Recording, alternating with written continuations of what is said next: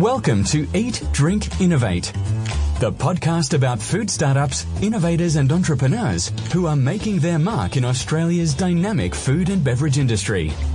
The future of food is happening here. Come join Susie White at the table to eat, drink and innovate. Aha!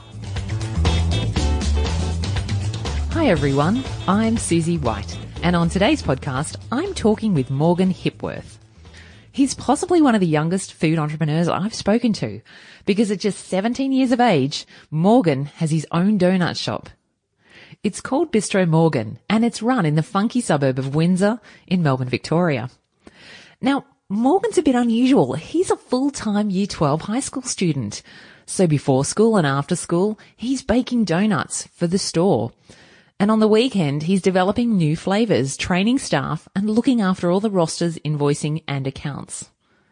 Now today, we're going to hear about how Morgan started cooking at such a young age and began making and selling his magical donuts. So welcome to the podcast, Morgan. Thanks for having me. I thought it might be helpful. Let's set the scene for the listeners first off. I'd love to hear how, let's say you came around to my house and I introduced you to some of my friends. How do you describe what you do and what your business is? I think the main thing I describe is I do what I love. So I guess I sort of started when I was 7 just by cooking, watching a few TV shows, and that sort of just led on a natural progression of doing birthday cake orders and things like that for family and friends. And then from there, I ended up supplying a cafe when I was 13 with lots of cakes and slices and all those sorts of things. And then they asked me to make some donuts for Valentine's Day. And then, you know, one thing led to another, and word got around, and all of a sudden I was supplying around 20 cafes around Melbourne.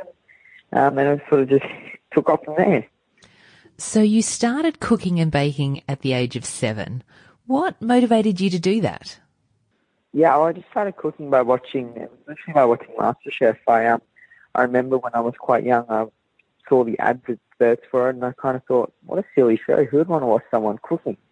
And then sort of one thing, you know, I watched a few episodes, and I just got hooked on it, and it was sort of one of those things that it was a bit of a challenge for me. You know, if they can do it, I can do it. So, you know, anytime someone would stuff up a dish or something like that, I would always try and print out the recipe and sort of replicate it that Saturday night at our dinner table, and that would sort of be my day's hobbies. You know, instead of going out and playing with friends or riding a scooter, I would spend the day in the kitchen cooking. And what was it about that you really kind of liked? What does cooking do for you? It's one of those things. It's kind of, I can't really describe it. It's just, you know, when you do something and you just know you love it, and you don't necessarily know why, so whether it was the end result, whether it was, you know, seeing people's enjoyment after you made something, or what it necessarily was, but I'll put it this way, I knew I loved it. Is that what a lot of people marvel about, that you found something you love to do at such a young age? I think that's one of the things I always say is, you know, lots of people go, oh, you're so, found what you like to do. And I'm like, yes, but I think everyone hopefully one day will. It's just whether how young they might find that. And I've just been lucky enough to find it at quite a young age. But as long as you do what you love, then that's all you can ever ask for. So I'm imagining you at 7 or 8 years of age, cooking away in the family kitchen. And I'm wondering, what were your parents saying or thinking at this stage? They were sort of pretty on board with it. I guess it kind of became nothing unusual to, sort of find me in that position. Every sort of Saturday night, I used to set up the front dining room as a restaurant, and that sort of became my little sort of play space, and that's how the name Bistro Morgan came about. I used to set it up just literally invite my parents and grandparents up, and I would make a full 3-course meal every Saturday. And the one thing I do remember is we had just gotten back from America on a family holiday, and I was feeling all motivated to do something. Once I decide I want to do something, nothing's going to stop me. So I remember getting back from this, 12-hour flight, and that night I set up this restaurant in our front dining room and printed out menu cards and sort of cooked everything. So I think that was sort of the first time I ever did that. And at this stage, are you self-taught with your cooking skills, or had you gone to classes? When I was younger, I used to do quite a few sort of cooking lessons, with celebrity chefs such as George Columbaris and stuff. And And that did come about because when I was 9, I got on the top 300 Junior MasterChef, and that sort of just came about through that. So I did a few cooking courses and stuff, but nothing really too hands-on. I did used to work a couple Sundays out of the local bakery just for experience, but I really did sort of teach myself. Okay, hang on. I know you said you watched MasterChef. I didn't realise you had actually been on Junior MasterChef. Yeah, so when I was 9, on the last series of Junior MasterChef, I got an audition, and then they just continued at the series after. And was that a big deal for you? Is that something you had really wanted to do?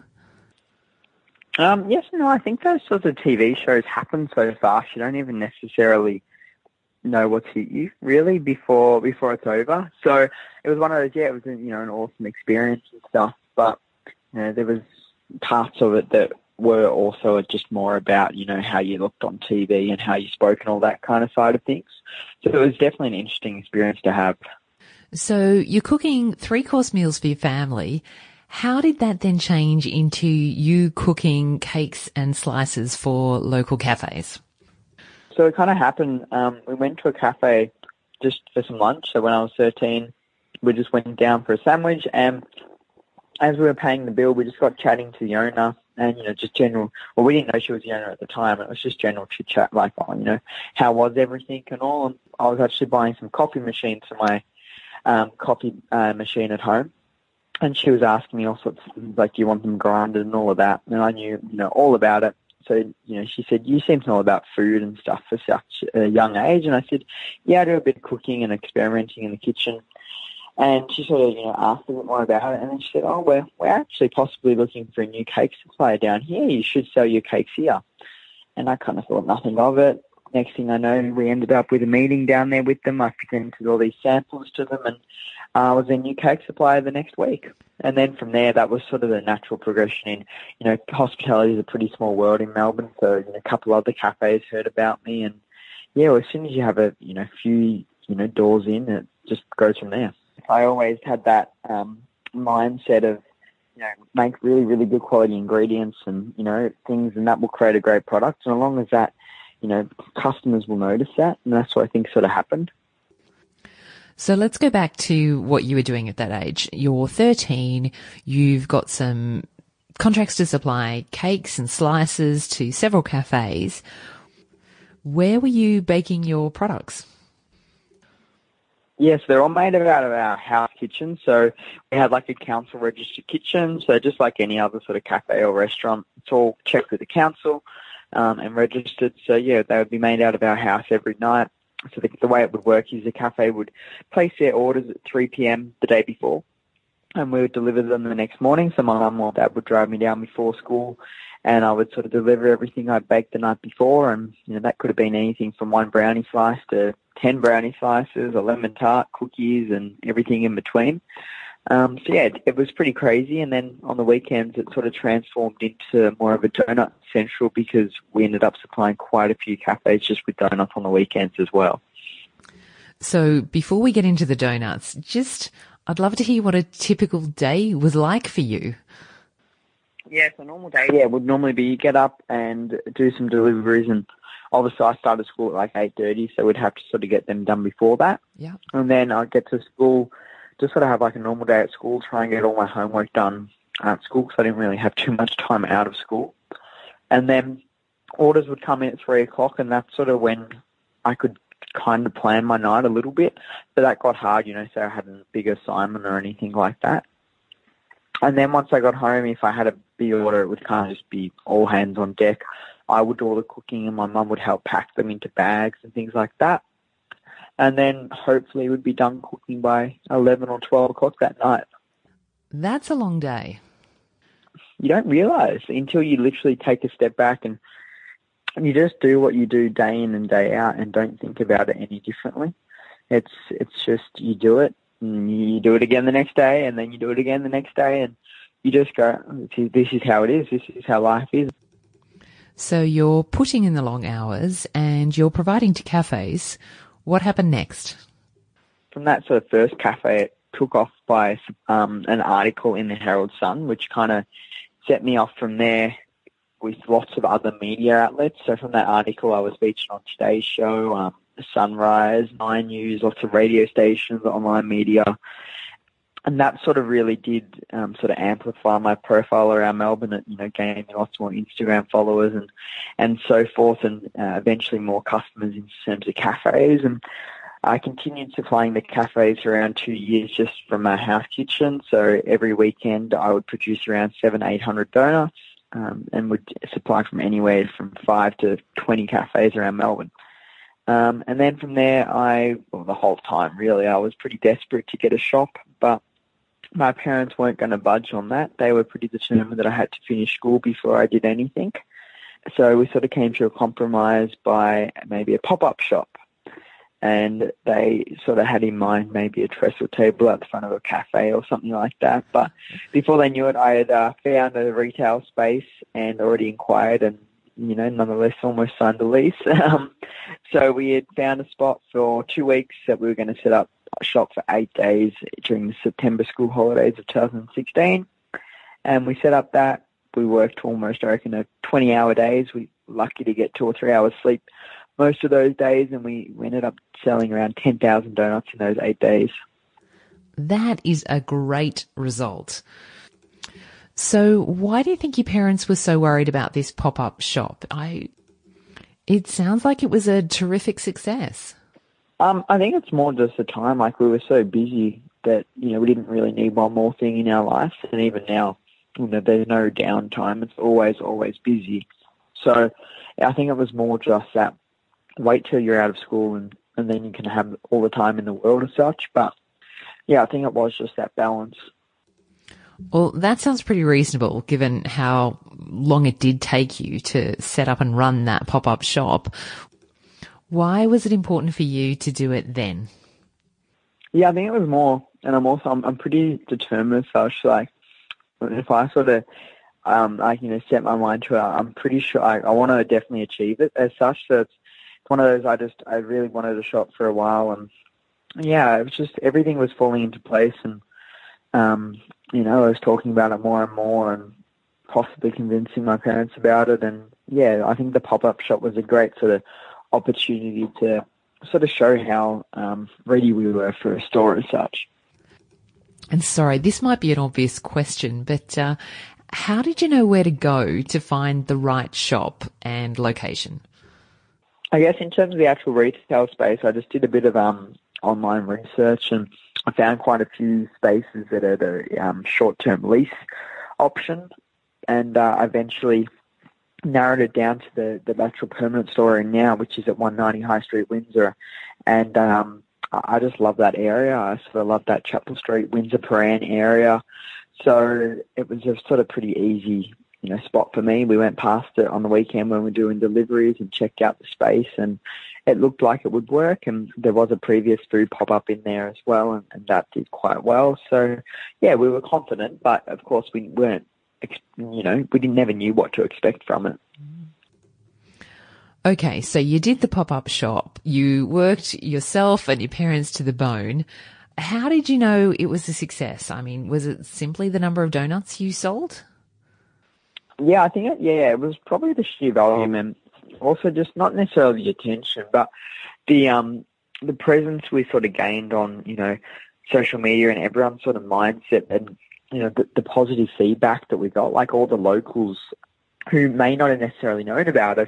I remember them coming in on the last Sunday going, "Oh, you guys not going to be here tomorrow?" And it almost shattered that, where are we going to get our donuts from? And it was one of those things that, who knows what could happen, blah, blah, blah. And at that stage, we never knew what could happen. I never actually thought I would have convinced my parents to let me get a permanent store, but the shop came up for permanent lease. And yeah, I just couldn't imagine anyone else in the same space we had. And yeah, we took it on full time from there. When we come back, how Morgan scaled up and went beyond a pop-up shop into running a full-time retail donut store called Bistro Morgan. I'd like to say a quick thanks to today's sponsor who helped make this podcast possible, the Monash Food Innovation Centre. They can help you fast-track and de-risk your new products in the Australian market or export markets like China. Did you know that only 1 in 10 food and beverage products survive the first year of launch? That means 9 out of 10 fail. If you'd like to be one of those businesses that gets it right, then the Monash Food Innovation Centre can help.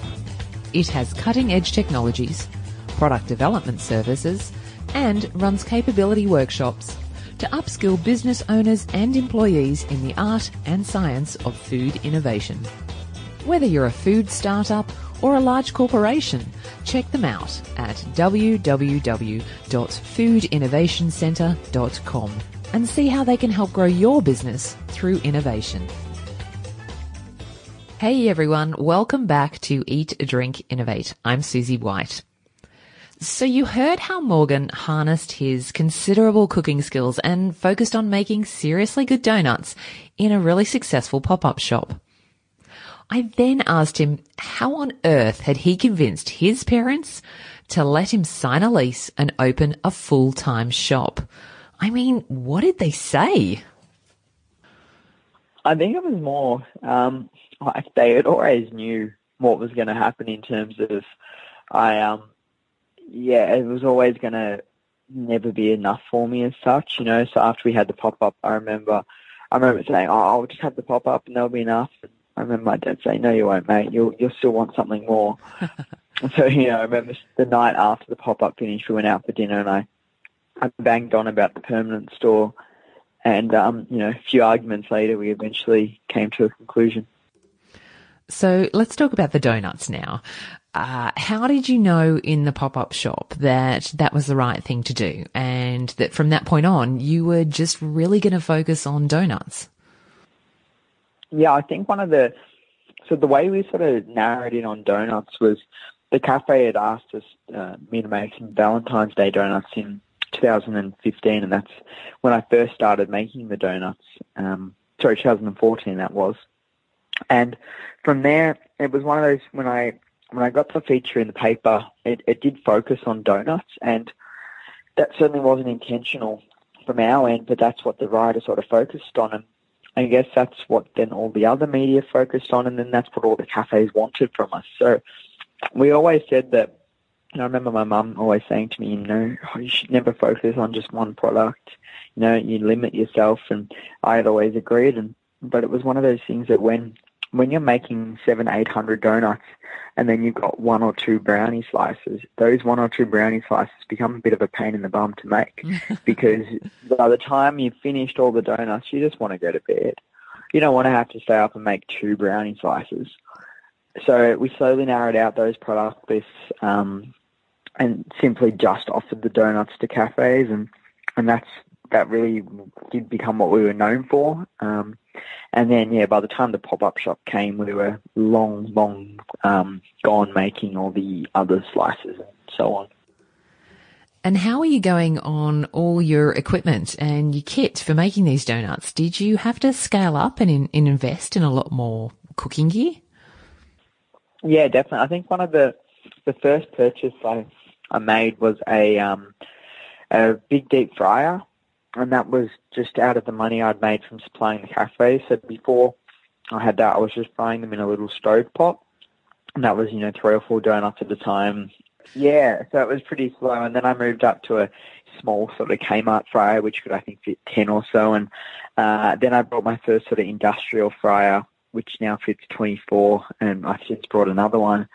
And then from there, my next purchase was a big sort of dough mixer, because I used to make all the dough in our little red KitchenAid until that eventually, because the dough's so tough, it started to bounce when you mixed it. So we weren't looking one night and it bounced onto the floor and put a big chip in our floorboards. So that was sort of the decision on, I think we need to get some bigger mixers.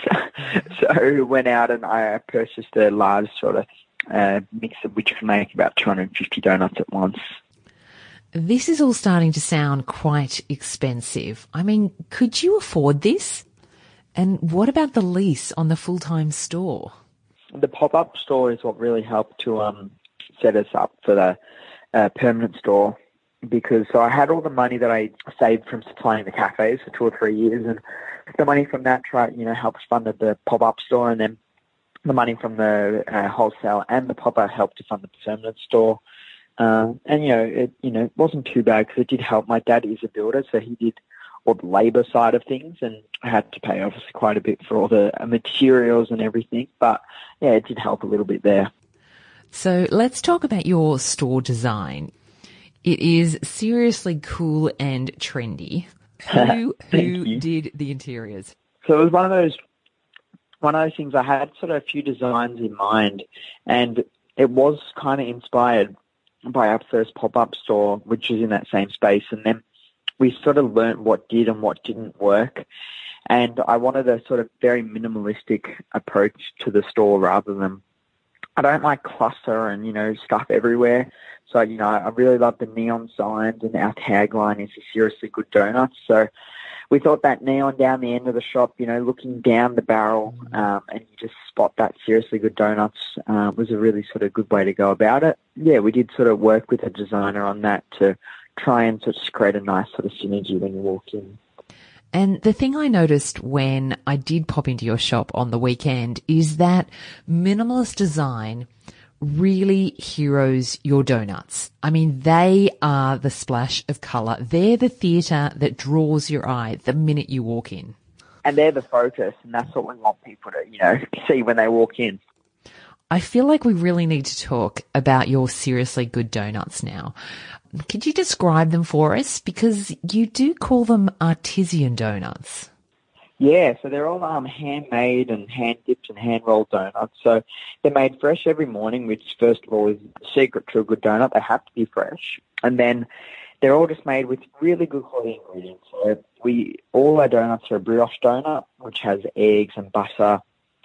And then from there we use good quality real calibre chocolate that we dip, and we also fill it with, all sorts of fillings such as caramel and chocolate hazelnut, lemon curd and jam. And then from there we can sort of put toppings on such as marshmallows and Kit Kat. So we have our signatures such as the Gaytime Crunch, which is based off the Golden Gaytime ice cream.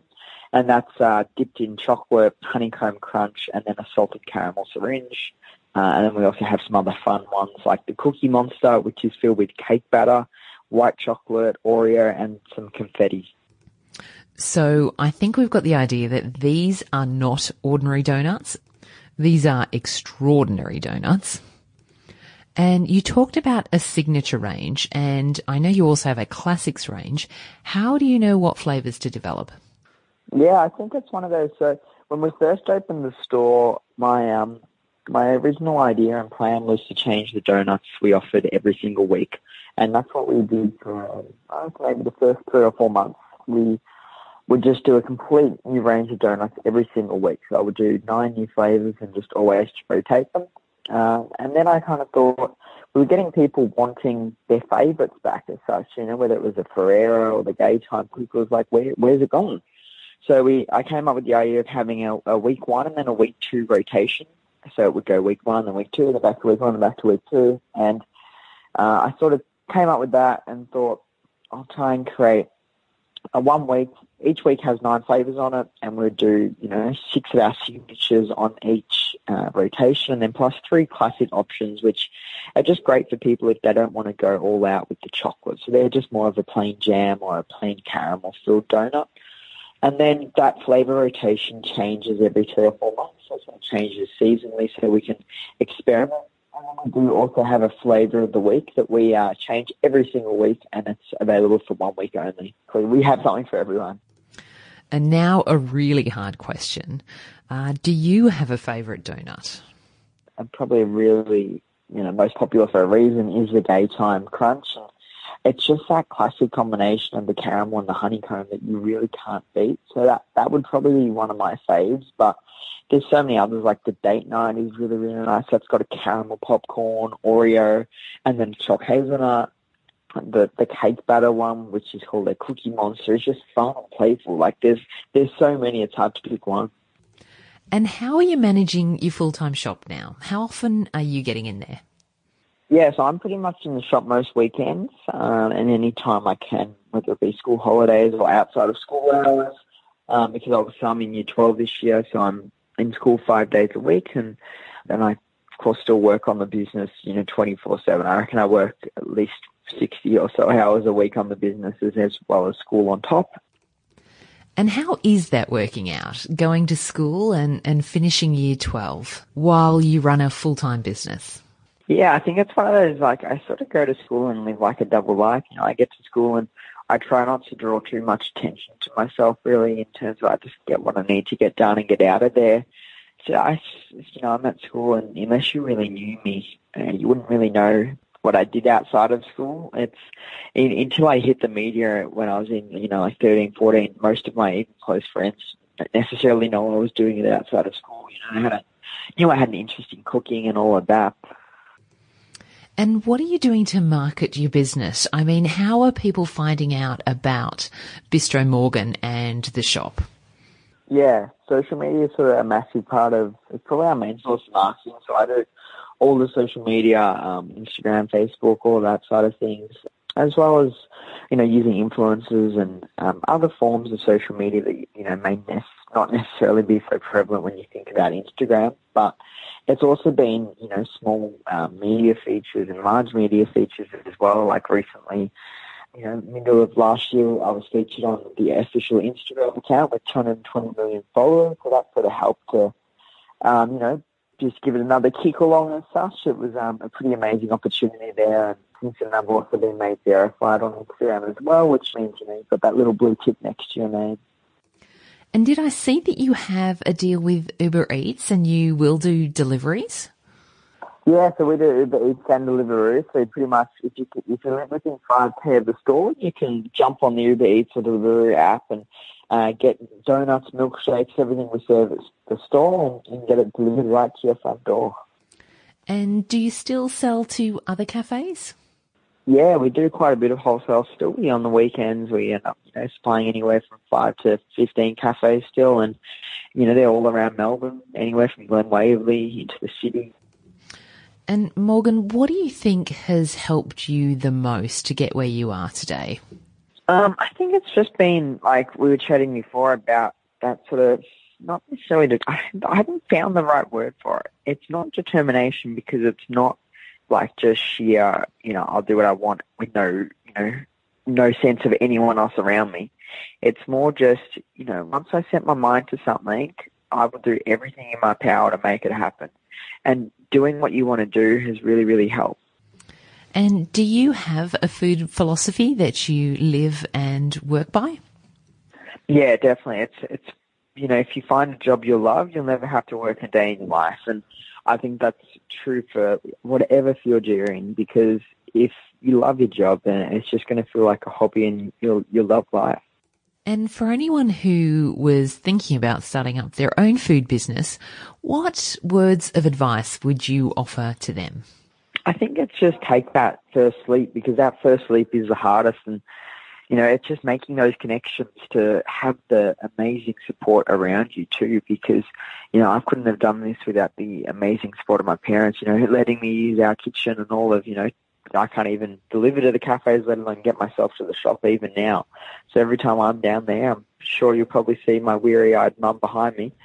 So it's that awesome support network that will help massively, whether it be, physically or mentally. Don't let anyone else sort of stop you in your tracks, and just go for it. And if you love it, that's the main thing.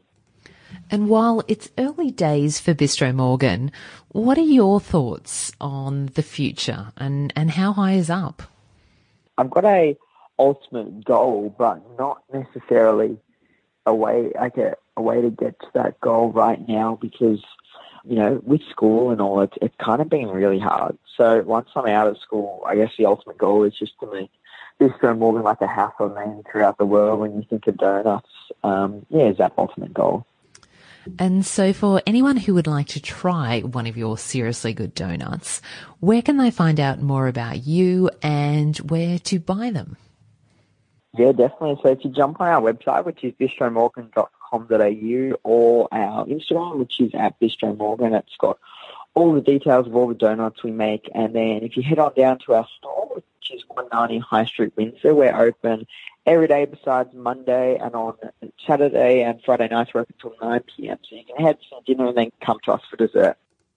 So, Morgan, look, I really appreciate your time today. I know you ran straight from school, and I'm sure you've got a load of Year 12 homework to get through. So I also feel like I'm keeping you from the shop. So thank you so much for sharing your startup story today.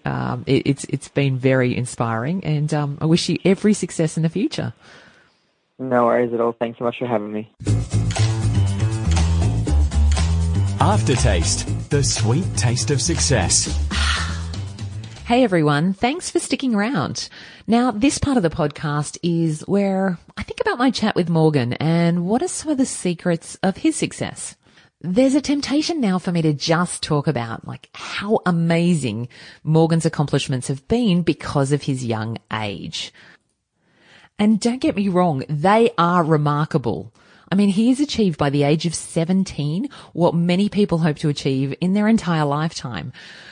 In fact, you're probably like me, just sitting here thinking, what did I waste my youth doing? But I don't think that's the main message. And I think there's a bigger learning here for anyone, regardless of your age or the type of business you're in.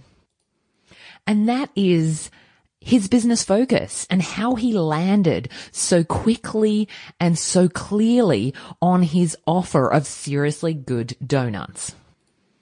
I would call this his innovation sweet spot. It's that amazing point where all the factors of success come together. It's something you can make, there is a gap in the marketplace, and consumers really want to buy it. That's the innovation sweet spot, and something that most of us as product innovators are looking for, either in our current business or our new products. So let me tell you, how do you find an innovation sweet spot? And I'll talk you through how I think Morgan landed there. So firstly, in your mind, picture 3 circles, and they're kind of in a triangle, and then push them together so they overlap in the middle. These circles represent the 3 factors you need to find an innovation sweet spot. The first factor is your own capability. This means what can you make or do. For Morgan, he developed a really strong capability in cooking. But Morgan didn't just start only making donuts. His capability is much broader than that. If you remember, he was making 3-course meals for his family. So he has a capability of cooking. That's the first factor that you need to find your innovation sweet spot. Now let's talk about the second factor. That second overlapping circle, that's the category you operate in. That's when you find a gap in the marketplace and you offer something unique and different versus the competitive set that's already there. For Morgan, the category opportunity he found was when those very first cafes approached him and asked him to make the cakes and slices and sweet snacks for their cafes. This helped focus Morgan's capability. He wasn't cooking hot soups or evening meals. He was focusing on cakes and slices and sweet snacks. And now we bring in the third factor of success to find an innovation sweet spot, and that is consumers. By that, I simply mean, what do people want or need? Morgan was really good at listening and responding to what people wanted. When he created a heart-shaped donut, and it sold out that day, he knew he had found a real sweet spot for his products, making seriously good donuts. And he has been perfecting his focus on that area ever since. I mean, his donuts now would be classified as eat-atainment. Visually, they look spectacular. They are literally like a party in your mouth. And by doing this, Morgan has created a business that he is passionate about, that he loves working in, and that is a commercial success. So the outtake from today's interview, if you run your own business, what's your innovation sweet spot? What can you do or make, your capability, that fills a gap in the current marketplace or category you compete in? And consumers really want and need it. If you can find this point of intersection, then chances are you've found an innovation sweet spot. If you'd like to know more about the innovation sweet spot, what that model looks like, and how to use it for your own business, just go to the show notes. All the details are posted there. Or you can read more about it on page 130 of my book, Innovation Feast. Create new product ideas to feed your hungry business. It's available on Amazon or my website, www.eatdrinkinnovate.com.au. Thanks for listening to the show today, and a big thank you to Morgan Hipworth at Bistro Morgan and his seriously good donuts. If you've got any comments, questions or thoughts on today's episode, just drop me a line on www.eatdrinkinnovate.com.au. Otherwise, join me next time to eat, drink and innovate. I'd love to hear your suggestions about any successful food and beverage startups, entrepreneurs and innovators in Australia that you think I should be talking to. You can get in touch with me at eatdrinkinnovate.com.au/podcast and also find there all the food innovation resources and show note links. And if you like this podcast, please help others discover it by leaving a review on Apple Podcast, Stitcher, or wherever you get your podcasts from.